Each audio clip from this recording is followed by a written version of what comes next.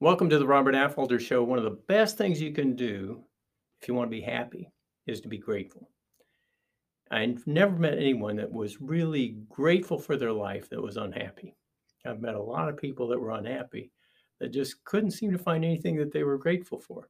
They were too hung up on all the things that were going wrong in their life. What if you could focus on what you're grateful for? I think you'd find your whole life would change.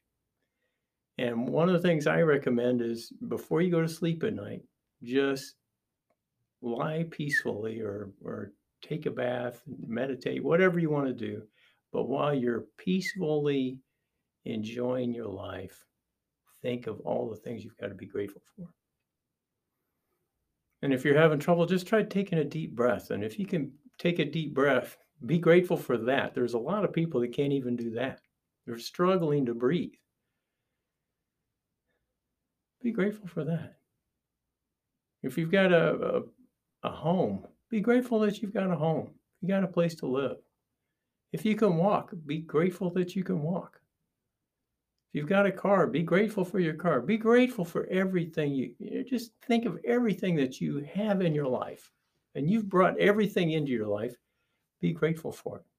One of my mentors once said, I'm grateful for my enemies just as well as my friends. I created them both. Isn't that great? So think about, what about your parents, your children, your friends, your dogs? Think about all the things you have to be grateful for and list them out and really be grateful for them. And that's just what to do at night. Now, one of the things I try to practice this all day long, as much as I can. And one of the things I like to do is when I take my dogs for a walk in the morning, try to have that present time consciousness that rather than thinking about all the things I could be doing in my day or all the things I might want to get done, just to enjoy. I mean, this morning, the fall leaves are changing. It's just a beautiful morning.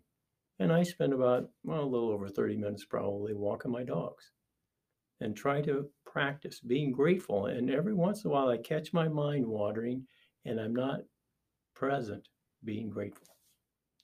All right, try that. That's a quick thing you can do to make yourself more happy, happier, should I say.